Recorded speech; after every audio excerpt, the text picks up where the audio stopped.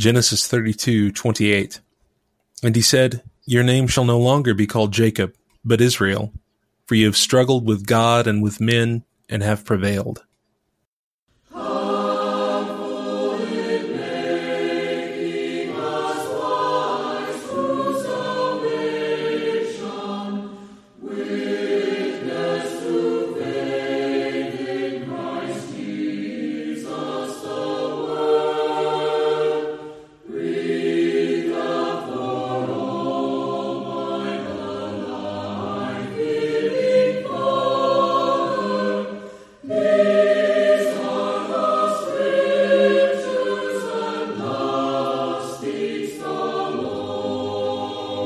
Welcome to Walking Through the Book. I'm Stephen McCrary.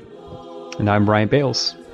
And today we'd like to talk with you about the Bible. Specifically, we want to discuss Genesis 32 and 33 today. Walking Through the Book is all about these three things. We want to encourage Bible reading, to read our Bibles, to demonstrate proper and responsible study of the Bible. And we certainly hope that's what we're doing. And emphasize, thirdly, what the text says, no more and no less. We don't want to bring any kind of outside agenda to the text, and we want to make sure that we're seeing the pure word as it is, not as what we would like it to be. And, one thing when we think about this, and we're so grateful for you taking the time to listen to the podcast today, but, we may get something wrong. And already in the course of having this show, we've had one listener email us about a particular subject, and we certainly welcome those emails or any kind of contact. We're on Facebook. You can find us at Walking Through the Book, and can easily find us that way. You can also email us at walkingthroughthebook@protonmail.com.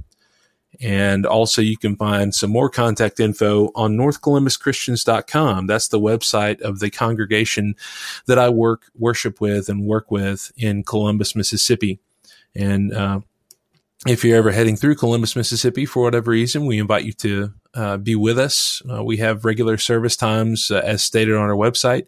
We actually are in the middle of a gospel meeting this week, and I think by the time this is out on the internet that meeting will probably be over. But we're certainly thankful to have Jonathan Brown with us this week. And if you want to check out the recorded lessons from that week, from that gospel meeting, you can check on our website under Sermons and Studies, and you'll be able to find the audio for that on there. And so we're certainly grateful to be here.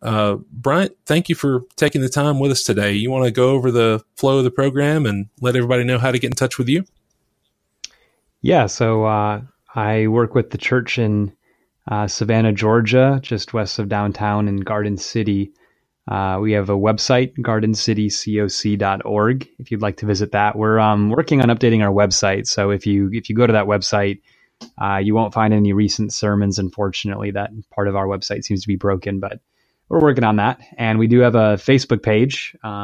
We'd love to hear from you if you're ever going to be in the area. If you have any questions about how to find the building where the congregation assembles, we'd be happy to hear from you and help you with that. It's very easy to find when you know where it is. And Savannah is just such a beautiful area. I'm sure if you're listening, you've maybe heard some things about Savannah or know people who have visited, and it's just a beautiful place to spend time with a lot to do and a lot of history. But anyway, so the podcast itself, what we're trying to do, like Stephen already said, is just purely just read and digest and learn from God's word without any additions put on top of that, or any kind of silliness or mistreatment of the word. We really wanted to be just carefully reverent and humble in approaching it and try to keep the big picture in mind. So we're kind of following a consistent flow of reading the text and then just making some initial observations, and kind of pointing out things that maybe just stuck out to us from the reading, or just some unusual things that we want to talk about, or some striking points initially. Then we go through themes that might relate to the greater story and the flow of Genesis itself, and the greater picture of maybe even the story of Scripture in general. Connections related to Jesus, his work, his nature, the church, and our identity in the church. And then we try to always conclude with making applications from the text as well. So we'll be just following a very simple outline today, as we always do, and we hope that you find that to be just simply edifying. Well, as we said earlier, we are going to be reading chapter 32 and chapter 33 of Genesis. Bryant, Lord willing, will be reading chapter 32, and I will read chapter 33. And Bryant, I'll be reading from the New King James Version. What translation will you be reading from? I've got the New American Standard. I just so my last Bible that I started this podcast with was a New King James, but it got a little crowded with personal notes, so I'm using a New American Standard and kind of starting over here. So it'll be an NASB today. It's always good to get a fresh Bible and almost get fresh eyes in your reading with it too. So. Yes, it is. Yeah, absolutely.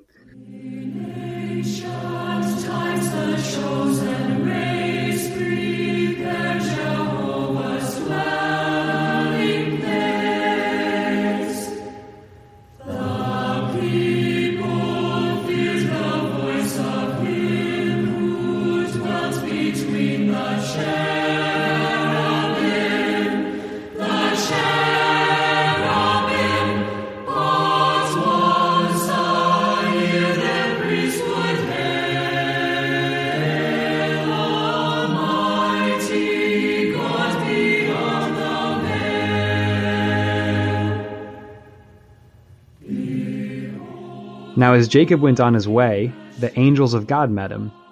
Jacob said when he saw them, "This is God's camp." So he named that place Mahanaim. Then Jacob sent messengers before him to his brother Esau in the land of Seir, the country of Edom.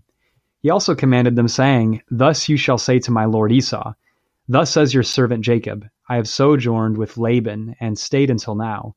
I have oxen and donkeys and flocks and male and female servants, and I have sent to tell my lord that I may find favor in your sight." The messengers returned to Jacob, saying, "We came to your brother Esau, and furthermore he is coming to meet you, and 400 men are with him." Then Jacob was greatly afraid and distressed, and he divided the people who were with him, and the flocks and the herds and the camels into 2 companies. For he said, "If Esau comes to the one company and attacks it, then the company which is left will escape." Jacob said, "O God of my father Abraham and God of my father Isaac, O Lord, who said to me, 'Return to your country and to your relatives, and I will prosper you.' I am unworthy of all the loving kindness and of all the faithfulness which you have shown to your servant. For with my staff only I crossed this Jordan, and now I have become 2 companies. Deliver me, I pray, from the hand of my brother, from the hand of Esau, for I fear him, that he will come and attack me and the mothers with the children. For you said, I will surely prosper you and make your descendants as the sand of the sea, which is too great to be numbered." So he spent the night there. Then he selected from what he had with him a present for his brother Esau, 200 female goats and 20 male goats, and 200 ewes and 20 rams, 30 milking camels and their colts, 40 cows and 10 bulls, 20 female donkeys and 10 male donkeys. He delivered them into the hand of his servants, every drove by itself, and said to his servants, "Pass on before me and put a space between droves." He commanded the one in front, saying, "When my brother Esau meets you and asks you, saying, 'To whom do you belong, and where are you going, and to whom do these animals in front of you belong?' Then you shall say, 'These belong to your servant, Jacob. It is a present sent to my lord Esau, and behold, he also is behind us.'" Then he commanded also the second and the third, and all those who followed the drove, saying, "After this manner you shall speak to Esau when you find him, and you shall say, 'Behold, your servant Jacob also is behind us.' For he said, 'I will appease him with the present that goes before me. Then afterward I will see his face. Perhaps he will accept me.' So the present passed on before him while he himself spent that night in the camp. Now he arose that same night and took his 2 wives and his 2 maids and his 11 children and crossed the ford of the Jabbok. He took them and sent them across the stream, and he sent across whatever he had. Then Jacob was left alone, and a man wrestled with him until daybreak. When he saw that he had not prevailed against him, he touched the socket of his thigh.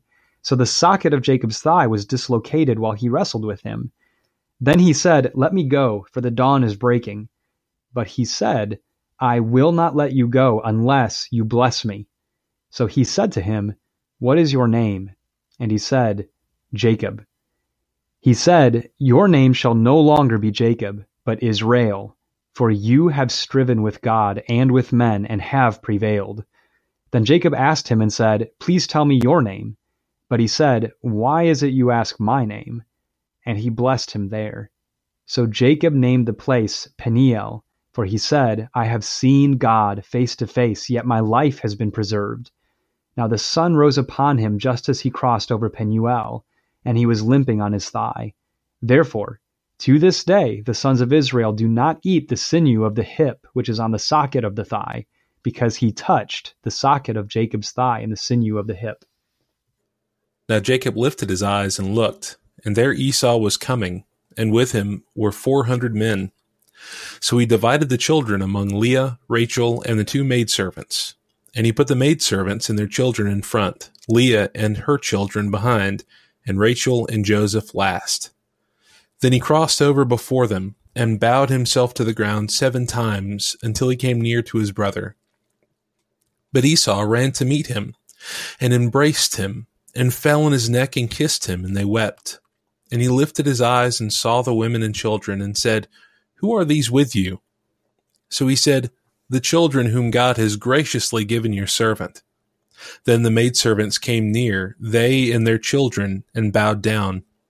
And Leah also came near with her children, and they bowed down. Afterward, Joseph and Rachel came near, and they bowed down. Then Esau said, "What do you mean by all this company which I met?" And he said, "These are to find favor in the sight of my Lord." But Esau said, "I have enough, my brother. Keep what you have for yourself." And Jacob said, "No, please, if I have now found favor in your sight, then receive my present from my hand, inasmuch as I have seen your face as though I had seen the face of God, and you were pleased with me. Please take my blessing that is brought to you, because God has dealt graciously with me, and because I have enough." So he urged him, and he took it. Then Esau said, "Let us take our journey. Let us go, and I will go before you." But Jacob said to him, "My Lord knows that the children are weak, and the flocks and the herds which are nursing are with me. And if the men should drive them hard one day, all the flock will die. Please let my Lord go on ahead before his servant. I will lead on slowly at a pace which the livestock that go before me and the children are able to endure, until I come to my Lord in Seir." And Esau said, "Now let me leave with you some of the people who are with me." But he said, "What need is there? Let me find favor in the sight of my Lord." So Esau returned that day on his way to Seir. And Jacob journeyed to Succoth, built himself a house, and made booths for his livestock. Therefore the name of the place is called Succoth. Then Jacob came safely to the city of Shechem, which is in the land of Canaan, when he came from Padan Aram, and he pitched his tent before the city. And he bought the parcel of land where he had pitched his tent from the children of Hamor, Shechem's father, for 100 pieces of money. Then he erected an altar there, and called it El Elohe Israel.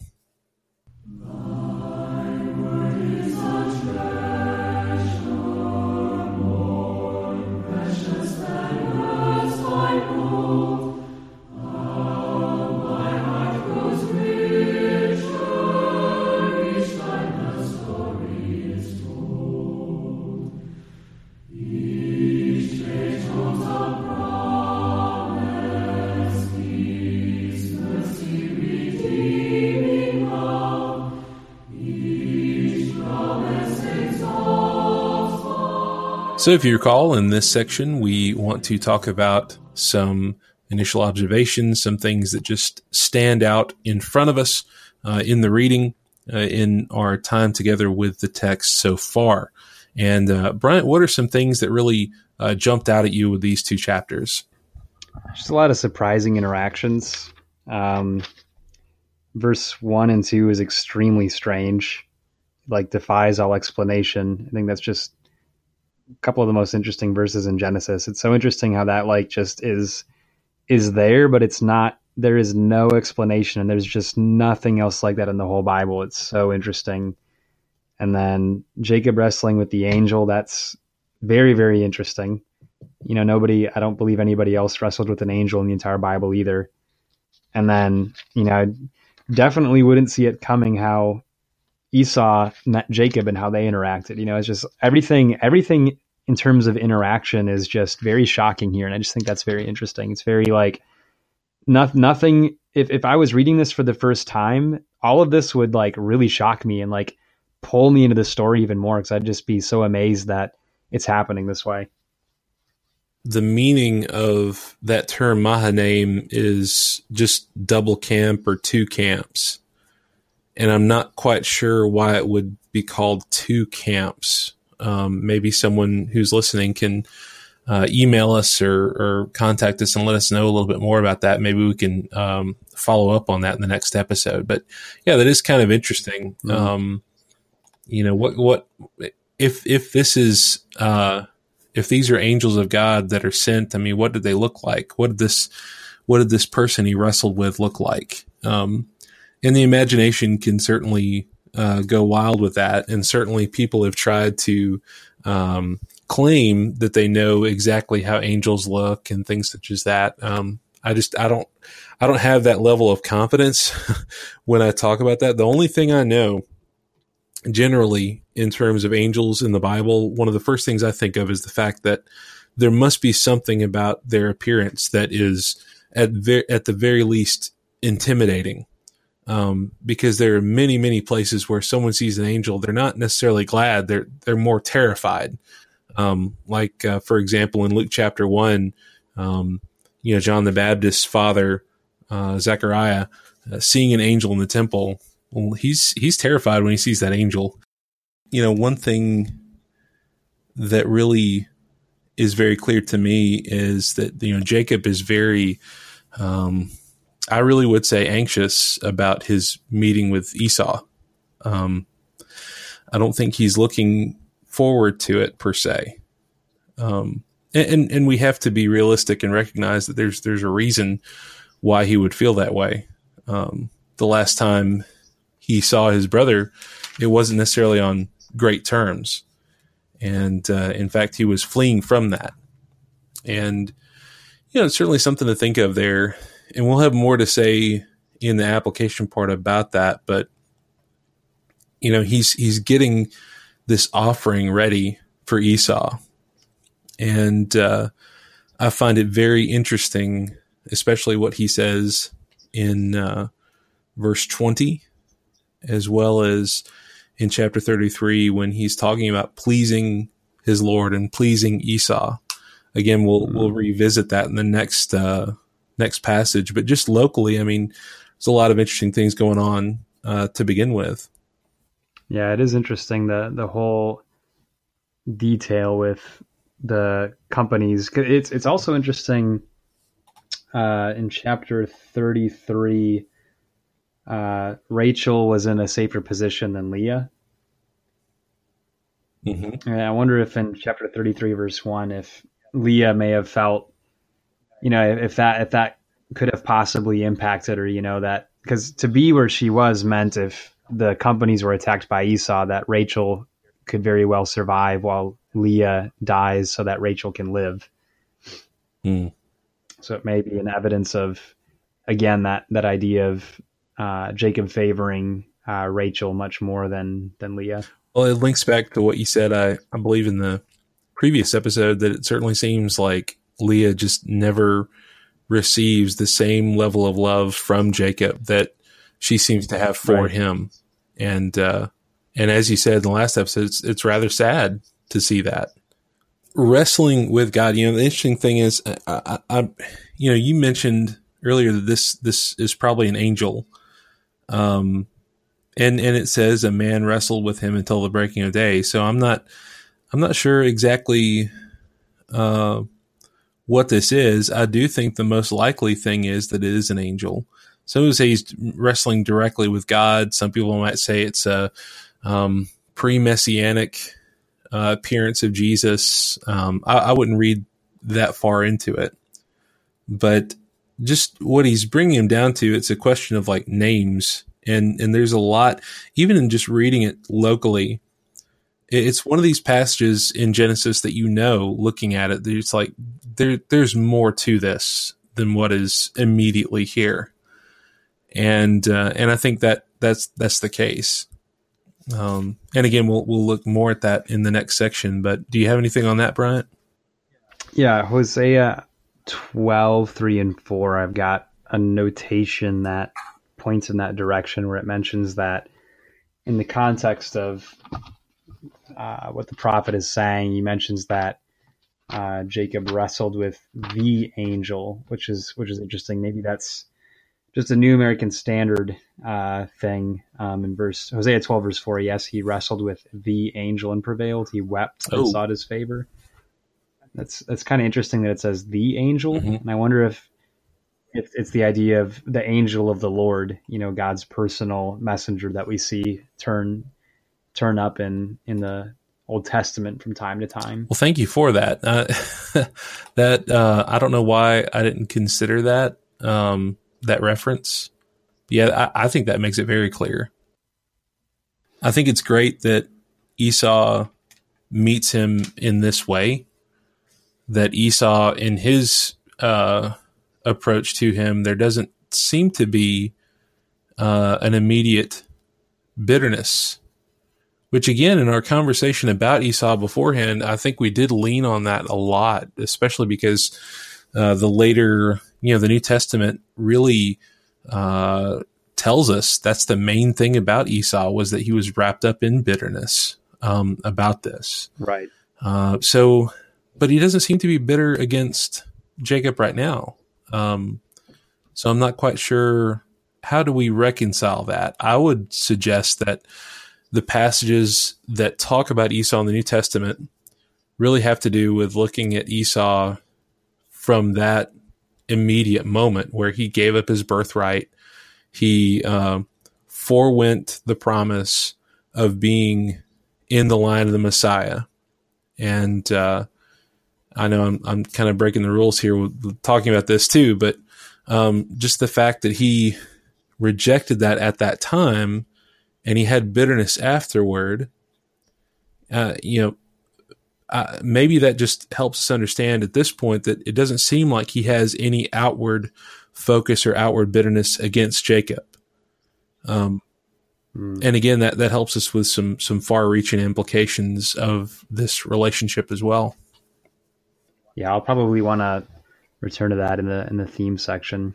I do think it is interesting, Jacob in relation to Esau. I mean, how many times does he call himself Esau's servant and call Esau his Lord? I think that's just really astonishing, because it's like, I think about how like calling someone Lord is, to me, just almost an unthinkable thing, and I wonder if for Jacob, he's not that different than we are, and I don't know if it would be doing it justice to say, well, he lived in a different culture, different time, calling someone Lord was, a little bit more of a, maybe a relatable and normal thing, but I don't know, like it's just amazing the degree of the attitude you get.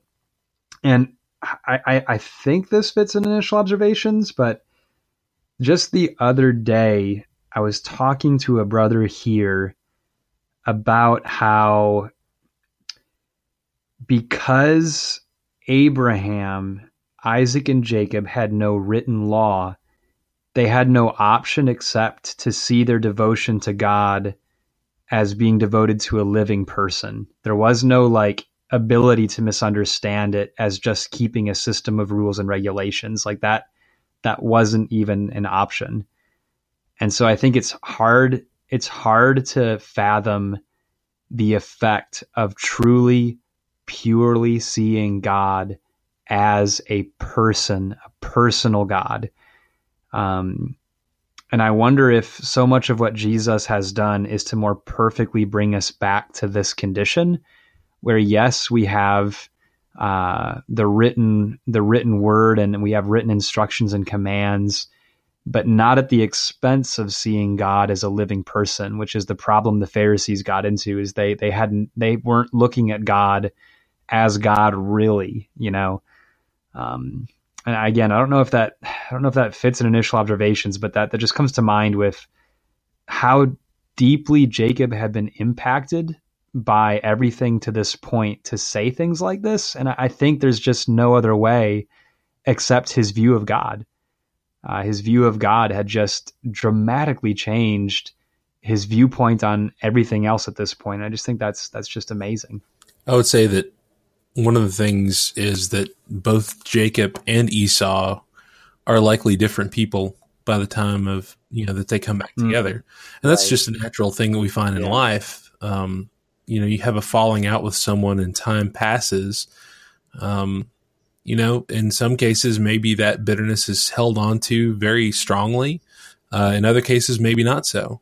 But Jacob, in the meantime, it seems has been getting closer to God. And, I'd venture to say that there's really nothing in these chapters to suggest that Esau has been getting closer to God. I don't have anything to say that he's been getting farther away from God, but that's just something to consider, and it may be something we want to deal with later on in the program. Yeah, I think one more thing is that prayer in 9 through 12 is, to me, one of the most incredible things in Genesis.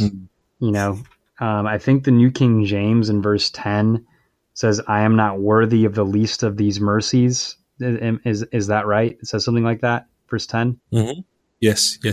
I prefer that translation because the New American Standard says, "I am unworthy of all the loving kindnesses and of all the faithfulness you have shown to your servant." But I like where he says in the New King James, "I am not worthy of the least of your mercies." And I just think that's very profound. His view of God. I am not worthy of the least of all the mercies and of all the truth which you have shown your servant. Yeah, I love that. I just think that's just incredible. It's like, why can't I view God like that? Like, why don't I view God like that? And why don't I talk to God like that?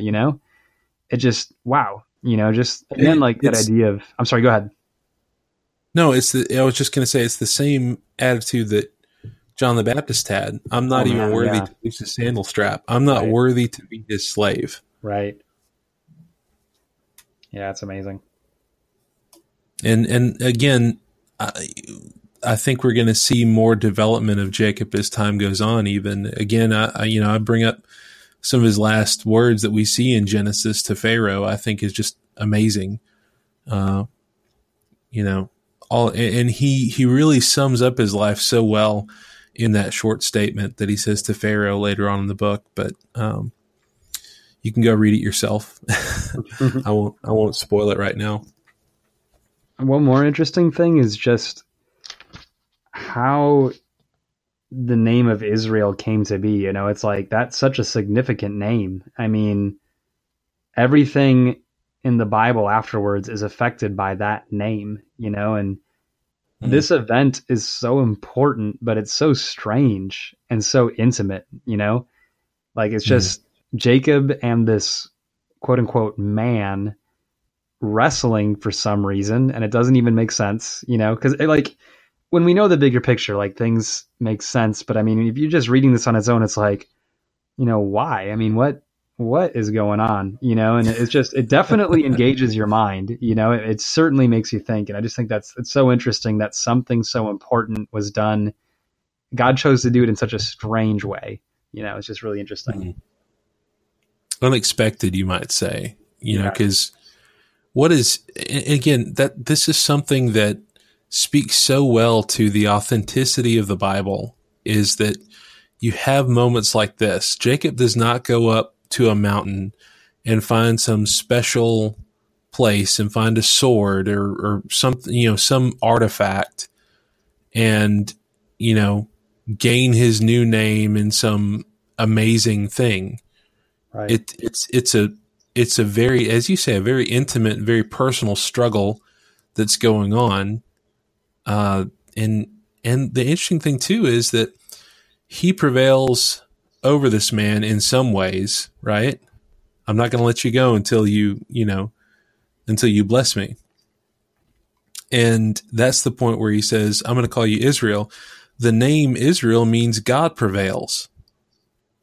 So in getting I'm going to take a step back there because there's some threads that we really want to tie to that to really pull that moment out because you're right. This is a massive moment. Yeah, it is. But the establishment of that name, of course, is very, very interesting.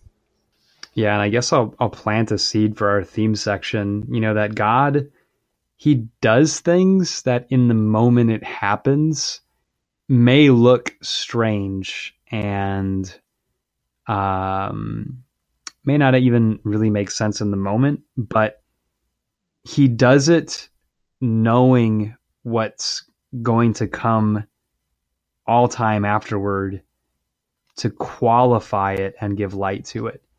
And I think this whole interaction is like that. And the whole book of Genesis is like that, really, where because God knows what he's going to do in the future and how he will fulfill all of these things, he can do things and write them down in a way that just, you know, I heard Larry Rouse say recently, you know, that nothing engages the mind more and makes someone think more than having an unsolved problem. And I think that's like Genesis. It's a bunch of unsolved problems. It's like, what is going on, you know?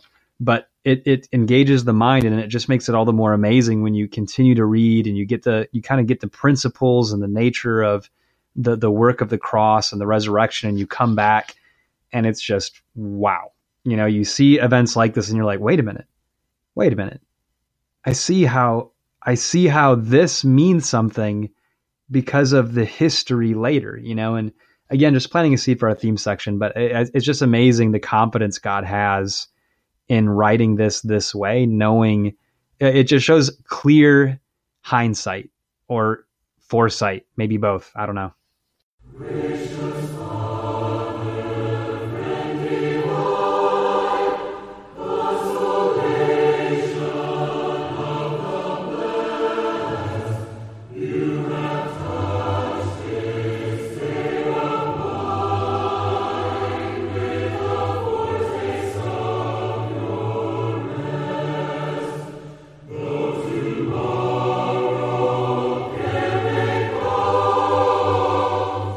So one of the most important things that we want to establish when we're studying the Bible is not just the local text and, you know, who wrote it, who's it written to, what is it saying, but we also want to ask, how does this fit in the overall picture of the Bible?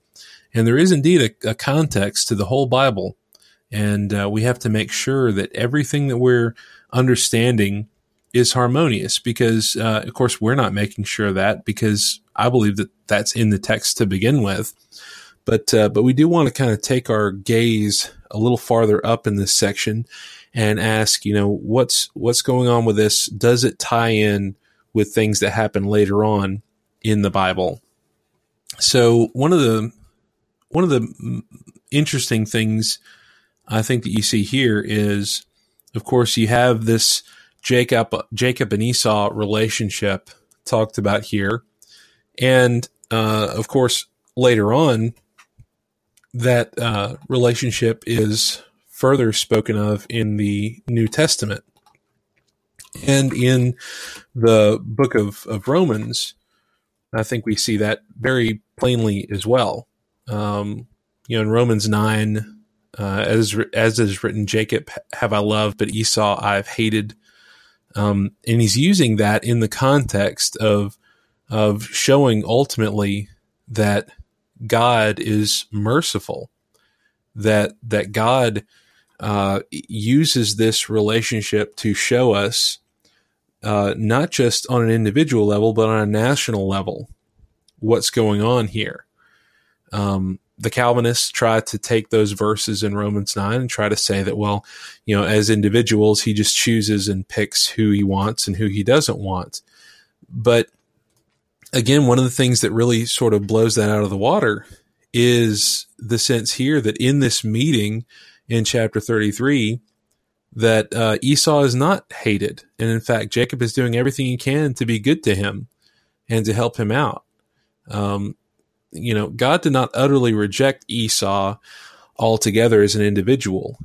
However, the nation of Edom, which comes from Esau, I mean, that's written of very well later on, and it's very clear that nation falls under judgment by God, and they eventually were obliterated by the hand of God, basically, not supernaturally, but what I would say providentially, that they were wiped out. And one of the main reasons is that they weren't willing to help Israel out in a certain situation. So, I just wanted to kind of bring some perspective to that relationship as we're, because that's what we're talking about here. Do you have anything there, Brent? Yeah, I think that's a great point, because Esau, like Hebrews 12 talks about, Esau could find no place for repentance, even though he sought it with tears when he sold his birthright. The point of that isn't that, like you were saying, the point isn't that you're eternally, or Esau was eternally doomed because of that decision, which is actually really amazing. It shows just how incredibly awesome God's loving kindness is. Because obviously God had been doing a lot of work with Esau, as he had been doing a lot of work with Jacob.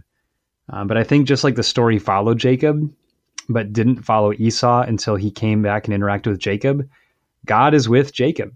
God's focus is what Jacob represents and what Jacob will do and who he will be and how God will use him. But it doesn't mean that Esau's heart couldn't change and that he couldn't himself get in a position of humility before the blessing that God had given to Jacob. And I think that ultimately is anyone around Jacob or anybody around, Christ, if they needed to learn to accept God's favor for his chosen one.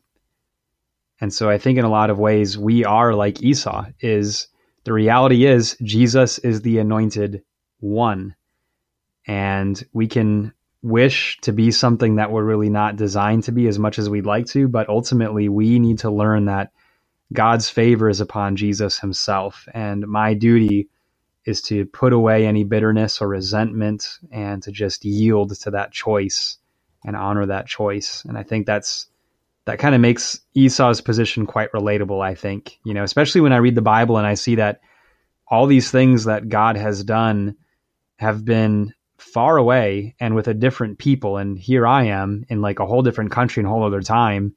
What do I need to do? I need to honor who God has followed, and I need to yield to that and strive to be thankful for that. So I think that's kind of just the contextual attitude that Esau had in his time and in the context, if that makes sense. I think it's late in the Gospel of John where the Pharisees, the Jews, are basically saying, everybody's gone after him. And, that is one of the big aspects of that conflict, is that they wanted to be in the place of the Messiah. They wanted to be the one that made the rule, the ones that made the rules. They wanted to be regarded as the ones that made the rules. And, of course, they're utterly rejected by God for that, the ones that did not repent. But, that's a really, really good point there to recognize. And it is healthy. Like, I really think the relationship between Jacob and Esau comes across as very healthy. I would say for two brothers who parted on what I would really say was very lousy circumstances. And the fact that, Esau in leaving, in fleeing, that, ultimately you have that moment. And, especially back in chapter 27, verse 41, Esau hated Jacob because of the blessing with which his father blessed him. And Esau said in his heart, "The days of mourning for my father are at hand. Then I will kill my brother Jacob." Obviously, that's changed. Obviously, he doesn't want to do that anymore. Even though Jacob had brought a number with him, Esau still could have tried that. He still could have tried to kill his brother, but he doesn't do that. Kind of makes you think about with Cain and Abel, if Cain had just thought about it some more and cooled down, maybe that would have been a different situation. Yeah. So the fact that Jacob wrestles with this man until the breaking of day. Well, I'm sorry. Let me pull back a little bit too, because I want to talk about Jacob's approach toward Esau, because I do think it is pretty interesting that he says, for example, in 32 and verse 20, I will appease him with the present that goes before me, and afterward I will see his face. Perhaps he will accept me. Isn't that what we see all throughout the book of Leviticus? It's the very same kind of attitude. And then in chapter 33 and verse 10, he's insisting that Esau take what he offers. He says, no, please, if I have now found favor in your sight, then receive my present from my hand, inasmuch as I have seen your face as though I had seen the face of God, and you were pleased with me. That seems to be generally what we see in Leviticus. Just as far as the language, what do you think about that, Bryant? So I heard Tom Hawley say something related to that recently that I found really encouraging. He was actually talking about Leviticus at Kimberly, in Birmingham, where I was attending when I was in Birmingham. He did a series of lessons on Leviticus, and he was talking about like begging for forgiveness, and just how unworthy we really are to receive forgiveness, and gave a really good example that basically the illustration he was using was an example of begging someone for forgiveness in something that they wouldn't consider to be a big deal, but because you as a Christian know how serious forgiveness is and error is, not allowing them to make it light and accepting that. Mm-hmm. And I think that's like what the Israelites were supposed to be learning with the sacrifices. And I wonder if the sacrifices were meant to cultivate, like you were saying, this very same heart, and God was giving them gifts of ordinances that were meant to create a heart of faith inside of people who were people of the flesh. Because I wonder if like God's like marking this heart, and then the nation that comes from this is Israel, and so what does God want with Israel but to have the same heart as their ancestor, especially in this marked moment, so I do think that Leviticus points to that. I think there's probably a lot more to be thought about with that, actually. With the theme in Genesis of kind of revealing the nature of God's covenant and how it's almost like chapter by chapter, the purpose and the nature of God's covenant is being revealed. We've talked a lot about how the covenant involves separation, but I think this makes it clear that the covenant is also about reconciliation and bringing things back together that were once separated from each other, and what that really means. I think maybe another way to think about it is just unity. God's covenant brings unity among those who were once enemies. There's so many scriptures to think about with that. I think about like Isaiah 11, which is one of those heavily messianic prophetic sections of Isaiah.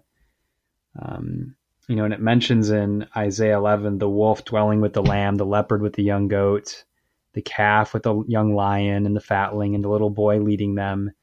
The versing child in verse 8, putting his hand on the hole of the cobra.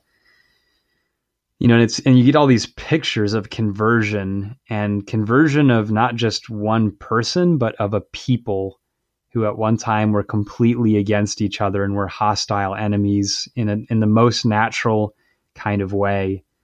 And so I think this is almost like a really new and profound aspect of the nature of God's covenant that we see here. I would agree. And it's one of the earliest places where we see in Genesis actually a coming together, right? Yeah. This is an inversion of the separation theme that we've seen so far. Right. And there's even a something they work out toward the end of chapter 33 that they're like, you go on ahead, I'll meet you at this place. I'll meet you at Seir. And so, yeah, that's really interesting that you see. That's the Jew and Gentile aspect, right?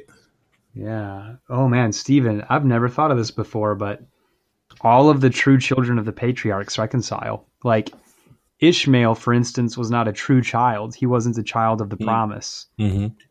And so Ishmael and Isaac, when they separated, Ishmael never comes back. Like you never see reconciliation. I mean, you do see Ishmael and Isaac bury their father together, but it's just not the same as this. And it's not the same as the reconciliation of all of Jacob's children when they get into Egypt, and it's just kind of interesting because with Jacob and Esau, there was hostility, then reconciliation. With Jacob's sons, there's hostility, then reconciliation. I don't know if I've noticed to think about it in that terms before. That's a really cool point. And I would totally agree with that. And, and isn't God telling us something about that, especially in the New Testament where he's telling his people, hey, you be close to each other, confess your sins to one another. Which it really, when you think about it, is such an earth shattering statement that people still have such a problem with today. We don't say that we have a problem with it, but in our actions, sometimes we're not really living out that confession among each other. So, some of the ways that Esau prepares to make this offering, of course, I would compare with, any of the kings, like David or Solomon, when they're trying to make things right with God. What do? Well, they assemble a huge number of animals to basically put before the Lord. And I'm using that Leviticus term, before the Lord, to again link that back up. Oh, Stephen. Oh, man. Okay. Think about this. It should be, and it is, that we need to seek God's favor. What if, in a sense, God is Jacob and we are Esau? What if there's a way to look at it that way? Yeah. That think about us today, this mystery that God has been holding, that like God's been he's been preparing gifts for us to try to win our favor. And the final gift was Jesus himself. And you think about Ephesians 4, where it mentions, when he ascended on high, he gave gifts to men, just the gifts that God sends in waves to the children of Abraham, the true children of Abraham, and how God knew it wasn't enough to win the favor yet before Jesus had come. So he continued to send more gifts and more gifts and more gifts, to the point where in Ephesians 1 verse 3, we can say, blessed be the God and Father of our Lord Jesus Christ, who has blessed us with every spiritual blessing in the heavenly places in Christ Jesus.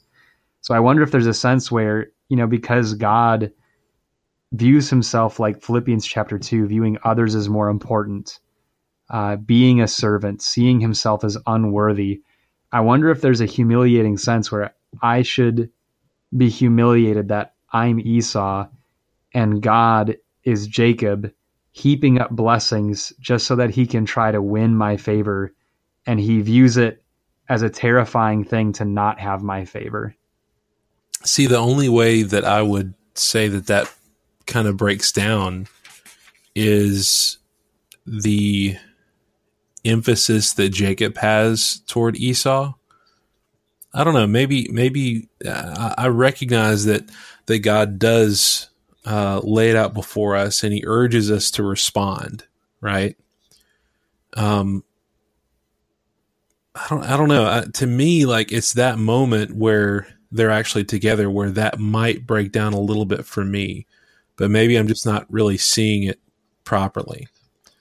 I was just thinking out loud, so it might not be something that really totally fits. Well, yeah, it doesn't have to. Your point stands that certainly God has laid everything on the line. He's prepared all good things to be before us, right?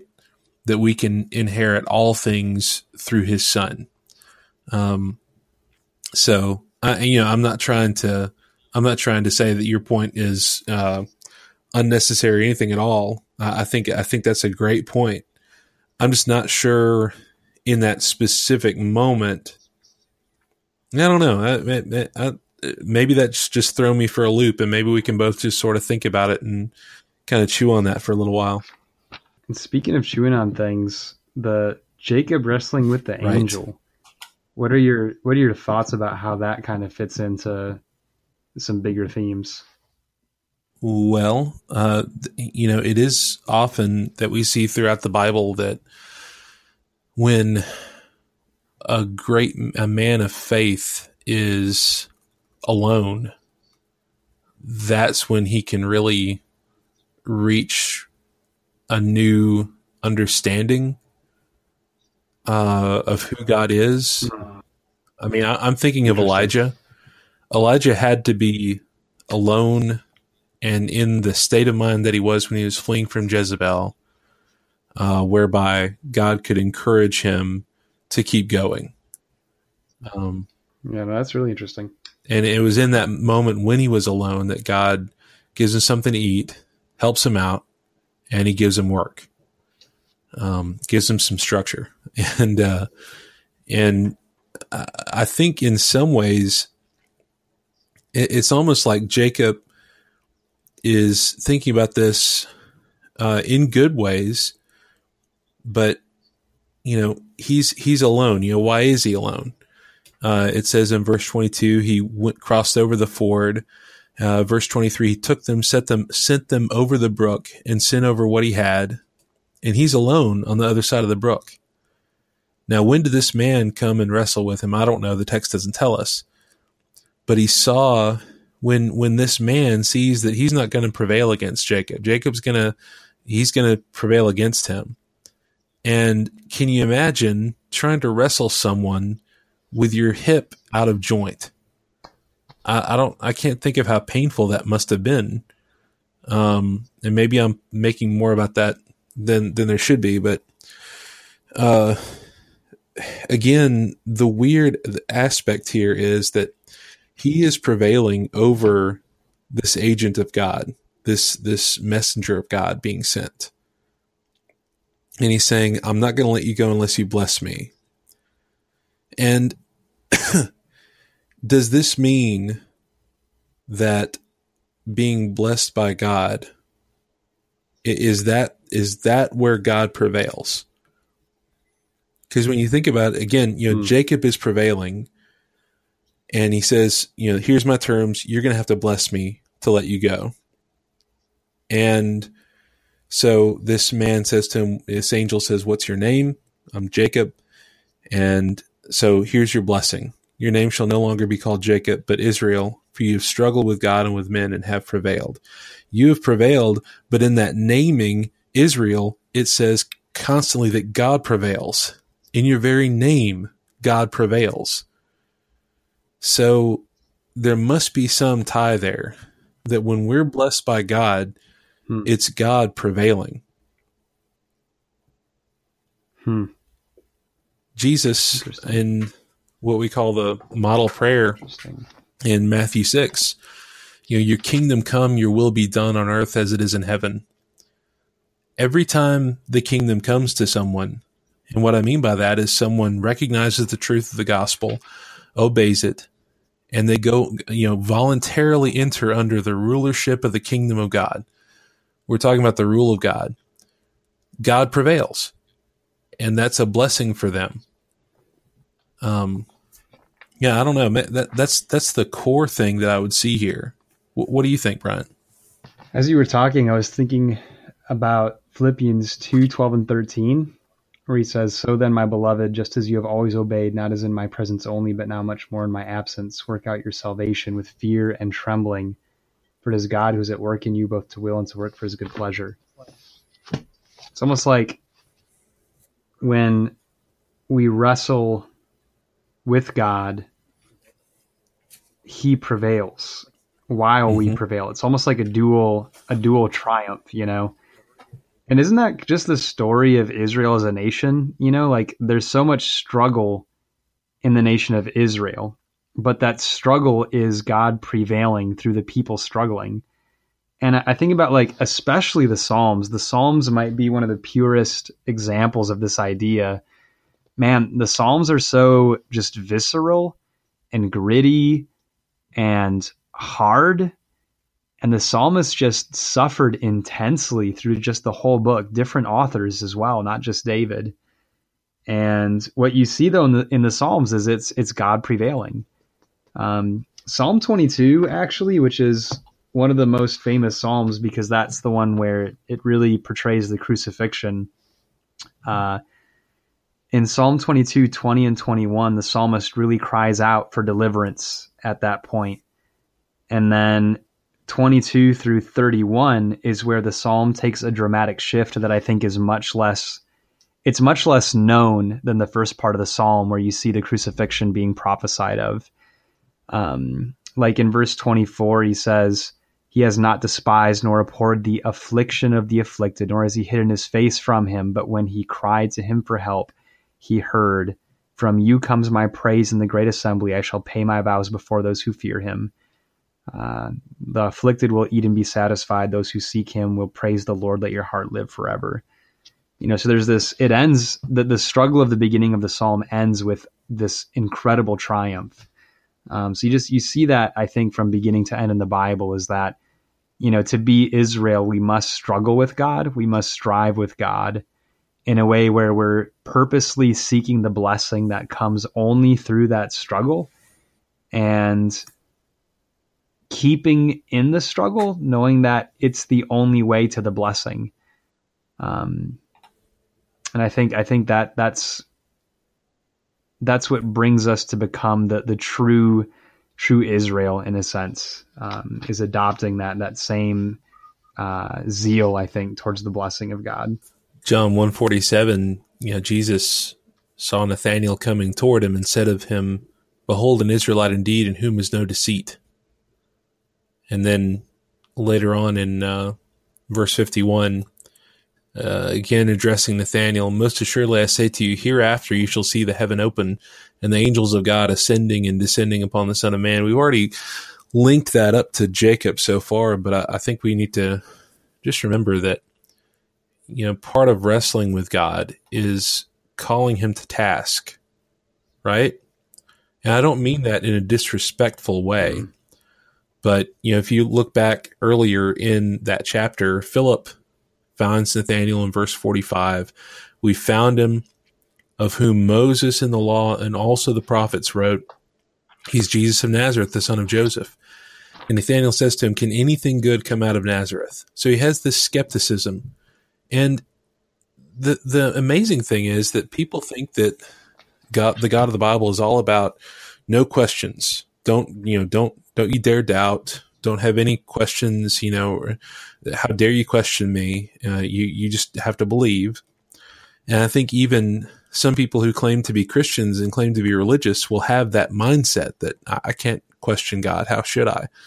When people question God in the Bible, and as you say, Brian, in the Psalms, how many times do you see the psalmist saying, "Why are you doing this, God? What have I done for you to treat me like this? Why do you allow the wicked to go unpunished and the righteous are suffering?" And that is a common question throughout not just the Psalms, but in the minor prophets and other places. So I think that's a valid question to ask. Not necessarily to ask, but it's something that we need to remember, that God actually, even more so than just saying, "Yes, I'm willing to show you." Right? I'm willing to prove myself, and I can prove myself. I think that's the reason why. But even beyond that, I'm going to praise you for being that interested and not just scoffing this off. That's the thing. Nathanael said, "Can anything good come out of Nazareth?" But he still came with Philip. And I think that's the difference. If I am distrusting of the Bible and never read it, well, God's never going to save me. And we have to recognize that. That's what we're talking about when you see the sin against the Holy Spirit, blasphemy against the Holy Spirit. I would say the modern equivalent of that is to look at the Bible and say, this is an evil book. This is not going to do me any good at all. This is an old, tired book. It's boring. And people say that all the time. People that call themselves Christians say that. But the reality is we have to come back to recognize that this is a book that I need to appreciate, but to find that appreciation, it may start in a place of skepticism. And I was ranting. I was going on a little bit there, Bryant, but do you have anything there? No, I agree. To get to the blessing, you've got to wrestle with whatever it is that is in the way to get there.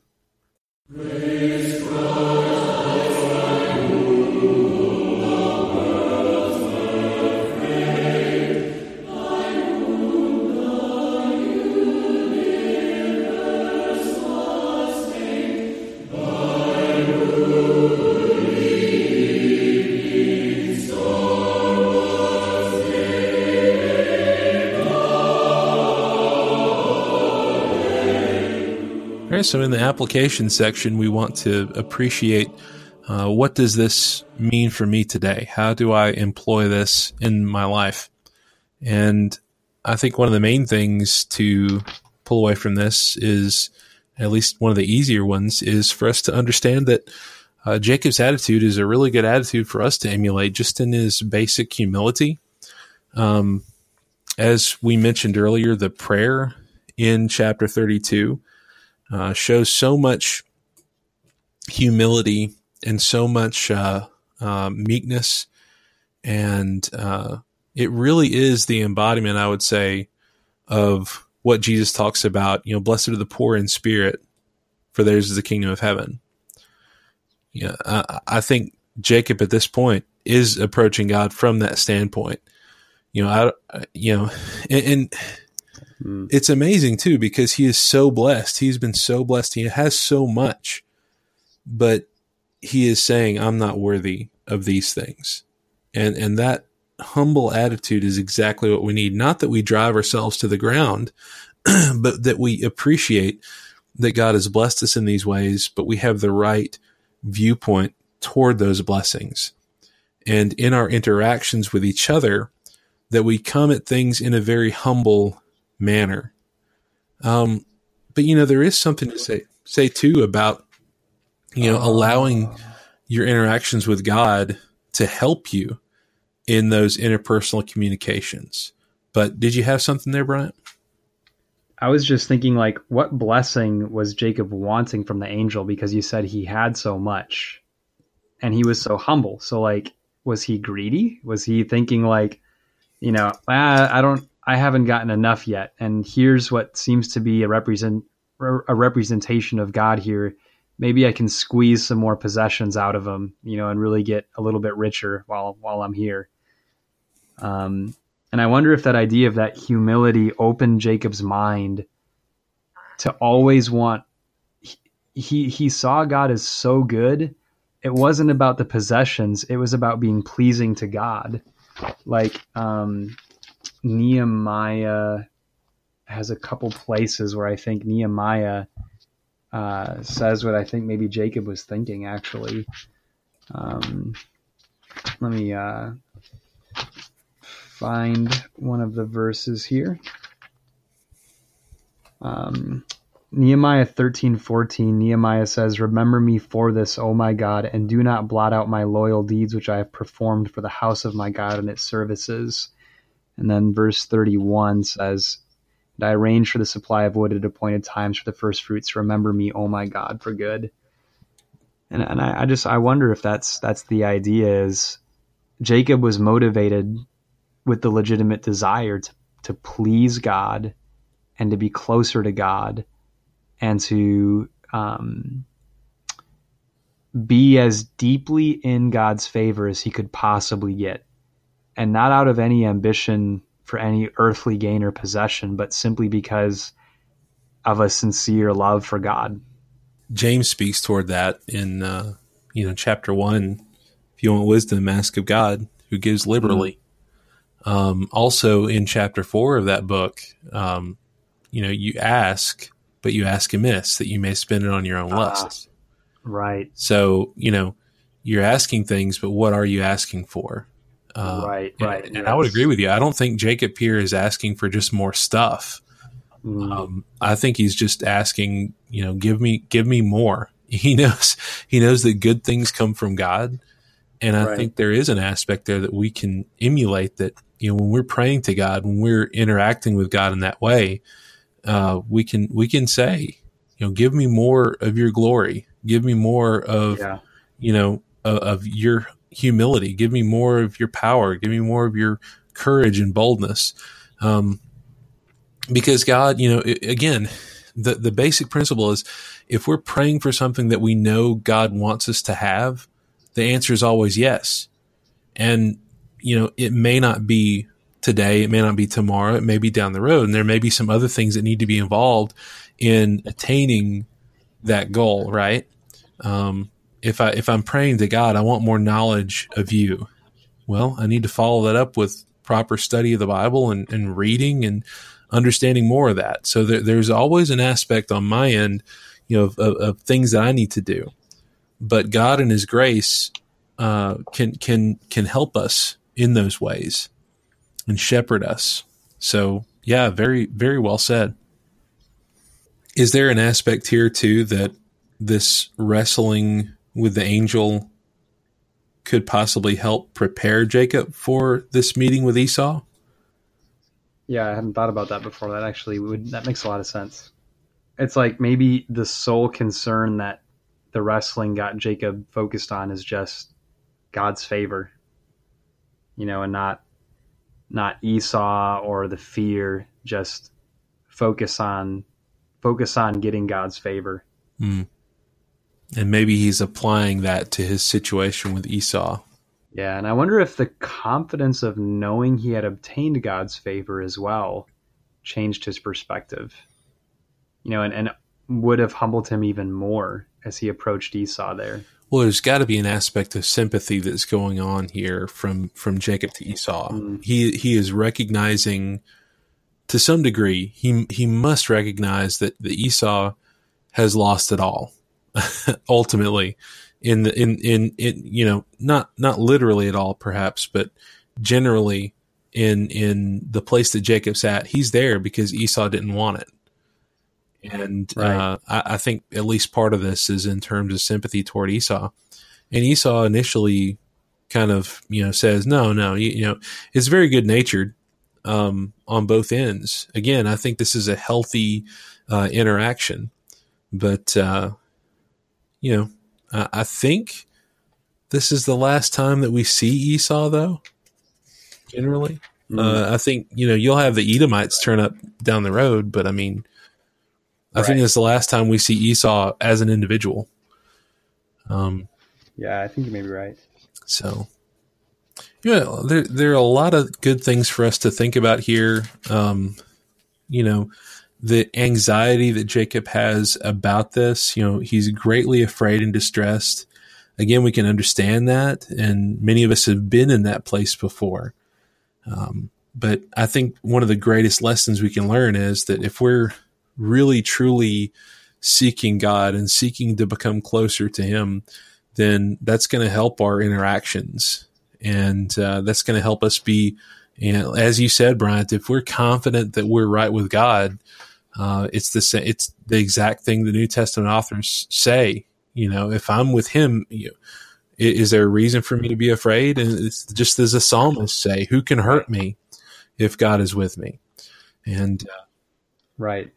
If He is for us, who can be against us? Exactly. Jacob's generosity toward Esau, while he still thought Esau was coming to kill him. Luke 16, verse 9, one of the most confusing verses in all the Gospels. Jesus said, I say to you, make friends for yourselves by means of the wealth of unrighteousness, so that when it fails, they will receive you into the eternal dwellings. Basically, that verse just simply means use what you can spend to treat people like they're your door into eternal life. That verse comes shortly before the rich man and Lazarus. The rich man was like living in luxury every day while Lazarus just laid at his gate dying. And the verse applies to the rich man and Lazarus. The rich man could have used his resources to treat Lazarus with great favor because the doorway to eternal life was laying at his gate, and that door's name was Lazarus. And so, I think there's a lesson in this of, trying to seek the favor of others through what we have, and how Jacob, once he thought he was going to lose everything, it changed his view of his possessions. And that's actually what Jesus wanted people to see when he was living, especially in the Gospel of Luke. Jesus emphasizes this point over and over again, that if we really understand that we're just borrowing things God has given us, and that we've sinned, and that God is coming against us for our sin, we won't treat our things in the same way anymore. And so when we realize that God is coming against us to destroy us in our sin, it should cause us to use what we have as gifts for others. It doesn't mean that we can't have things, but I think the command of Luke 16, verse 9 speaks for itself, and other commands like it. So I think that's an interesting application, I think, to take out of this. What a difficult and challenging lesson when, at least, you and I live in a country that seems to be so focused on getting as much as we can. And, who cares about the guy on the side of the street? Don't look at him. Don't listen to him, And certainly we don't want to be naive. God doesn't want us to help people blindly. God really does want us to help people. But yeah, you make a great point there that, God has given us so much. Who are we to hold back from someone else when ultimately none of this stuff belongs to us in the first place? So I've got two more quick things. So 33:4, where Esau ran to meet Jacob when he saw him and fell on his neck and kissed him. That is literally almost a word for word parallel to Luke chapter 15, verse 20, where the prodigal son came back to the father. Yeah. And the father saw him at a distance, had compassion, ran, embraced him, fell on his neck and kissed him.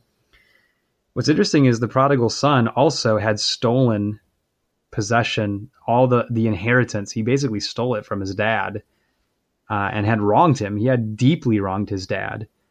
And he came back and humbled himself, and his dad was just waiting. So I think that's interesting. I think a lesson in that is sometimes I don't humble myself and seek reconciliation because I'm so worried that the other person won't accept me. And maybe there's times where that won't happen, but there's most of the times when somebody really humbles themselves, you'll be surprised how much mercy you'll receive when you truly, truly humble yourself. Not half-heartedly to where when they don't accept you initially, you say, well, wow, I just wasted my time. What a jerk. I knew I shouldn't have, come back to them and talk to them. What a mistake. No, if you truly humble yourself, I think you'll be surprised even how somebody who doesn't understand God's mercy will still show mercy. I've at least found that true for myself. And especially with God, we can always be confident that God is waiting to show us mercy if we really, really humble ourselves. God loves showing mercy. It's one of the things that God tries so hard to show us, that God, his grace encourages us to let ourselves feel and embrace the judgment that is against sin and mourn for that, knowing that the safety net of his grace is waiting to embrace us and comfort us.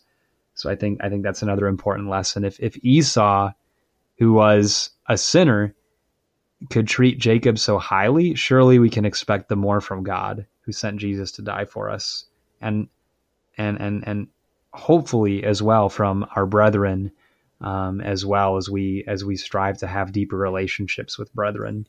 One of the things I've read and heard concerning really the best way to treat someone that's wronged you. Let's say it is in this same situation with Esau and Jacob. There's been some time and it's not resolved, but you're ready. and the acronym I've read about is WHO, or WHO, and what that really means and what that's talking about is being willing, honest, and open, from the standpoint that you're always willing to have this conversation, this communication. You're not going to be duplicitous or deceitful about it. You truly do want to make things right, and then you're going to be open. You're not going to hold anything back. You're not going to have this wall built there, and that is very difficult in many situations. But if we are going to have the love of God, that's really how we must be to properly resolve these things. And things may not ever be exactly how they ought to be. But one of the great lessons here too is that it does imply that Jacob and Esau, will have some sort of understanding with each other and some future interaction down the road. And that's great. And that's just more good examples that we find in Scripture to help us in our interpersonal communications. One thing you see in the Psalms, some of my favorite Psalms are the Psalms where the psalmists feel completely rejected by God. I love those Psalms. Psalm chapter 44, or the 44th Psalm rather, one of my favorites. Talks about in 44, verse 1, you are my king. Verse 7, you have saved us. In God we have boasted all day long, in verse 8. But then all of a sudden, verse 9, yet you have rejected us and brought us to dishonor, and do not go out with our armies. Verse 13, you make us a reproach. Verse 14, you make us a byword, a laughing stock. 15, all day long my dishonor is before me. But then in verse 17, all this has come upon us, but we have not forgotten you. Verse 26, rise up, be our help, and redeem us for the sake of your loving kindness. I love that so much. I love that psalm because the psalmist views God as being so worthy. There's nothing, he's so persuaded about God's love. And I think that's why this psalm is quoted in Romans 8. The persuasion of God's love is so powerful for this psalmist. Nothing will stop him from seeking God's reconciliation, forgiveness, grace, favor, mercy. Now, the psalmist is not in a place of sin in Psalm 44. That's not why he's been rejected. And he knows he has not sinned, and he knows he's not being rejected for sin. But that psalm is there because it shows that God is so worthy of our seeking him that even if it seems like he's rejected us, we're in the position where we should still seek him, kind of like if somebody is interested in a girl and she's not interested in him yet, but he's so interested in her and he just admires her so much that he keeps pursuing her in the hope that she'll accept him and that he can do something or say something or be something that would finally interest her and change her mind. And again, like who's Esau? I mean, who cares? Esau is just a guy.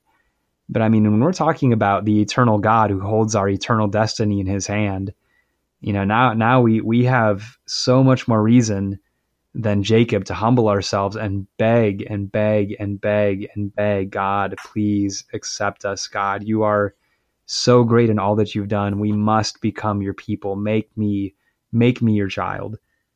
And I think that translates to our attitude toward people in general as well.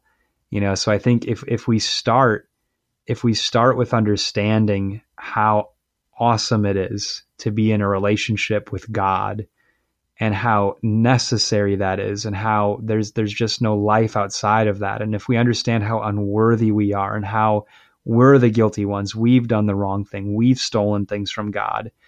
When we understand that, we can begin to see other people as lords over us and ourselves as servants for the sake of others. Like I think what the Apostle Paul constantly affirmed about himself in relation to others. We thank you so much for taking the time to be with us today. We hope that you'll be with us next time, Lord willing, where we will go into Genesis chapter 34. Thank you so much again for your time, Bryant. Absolutely. Loved every second. Until next time, study well and be lights to God's glory.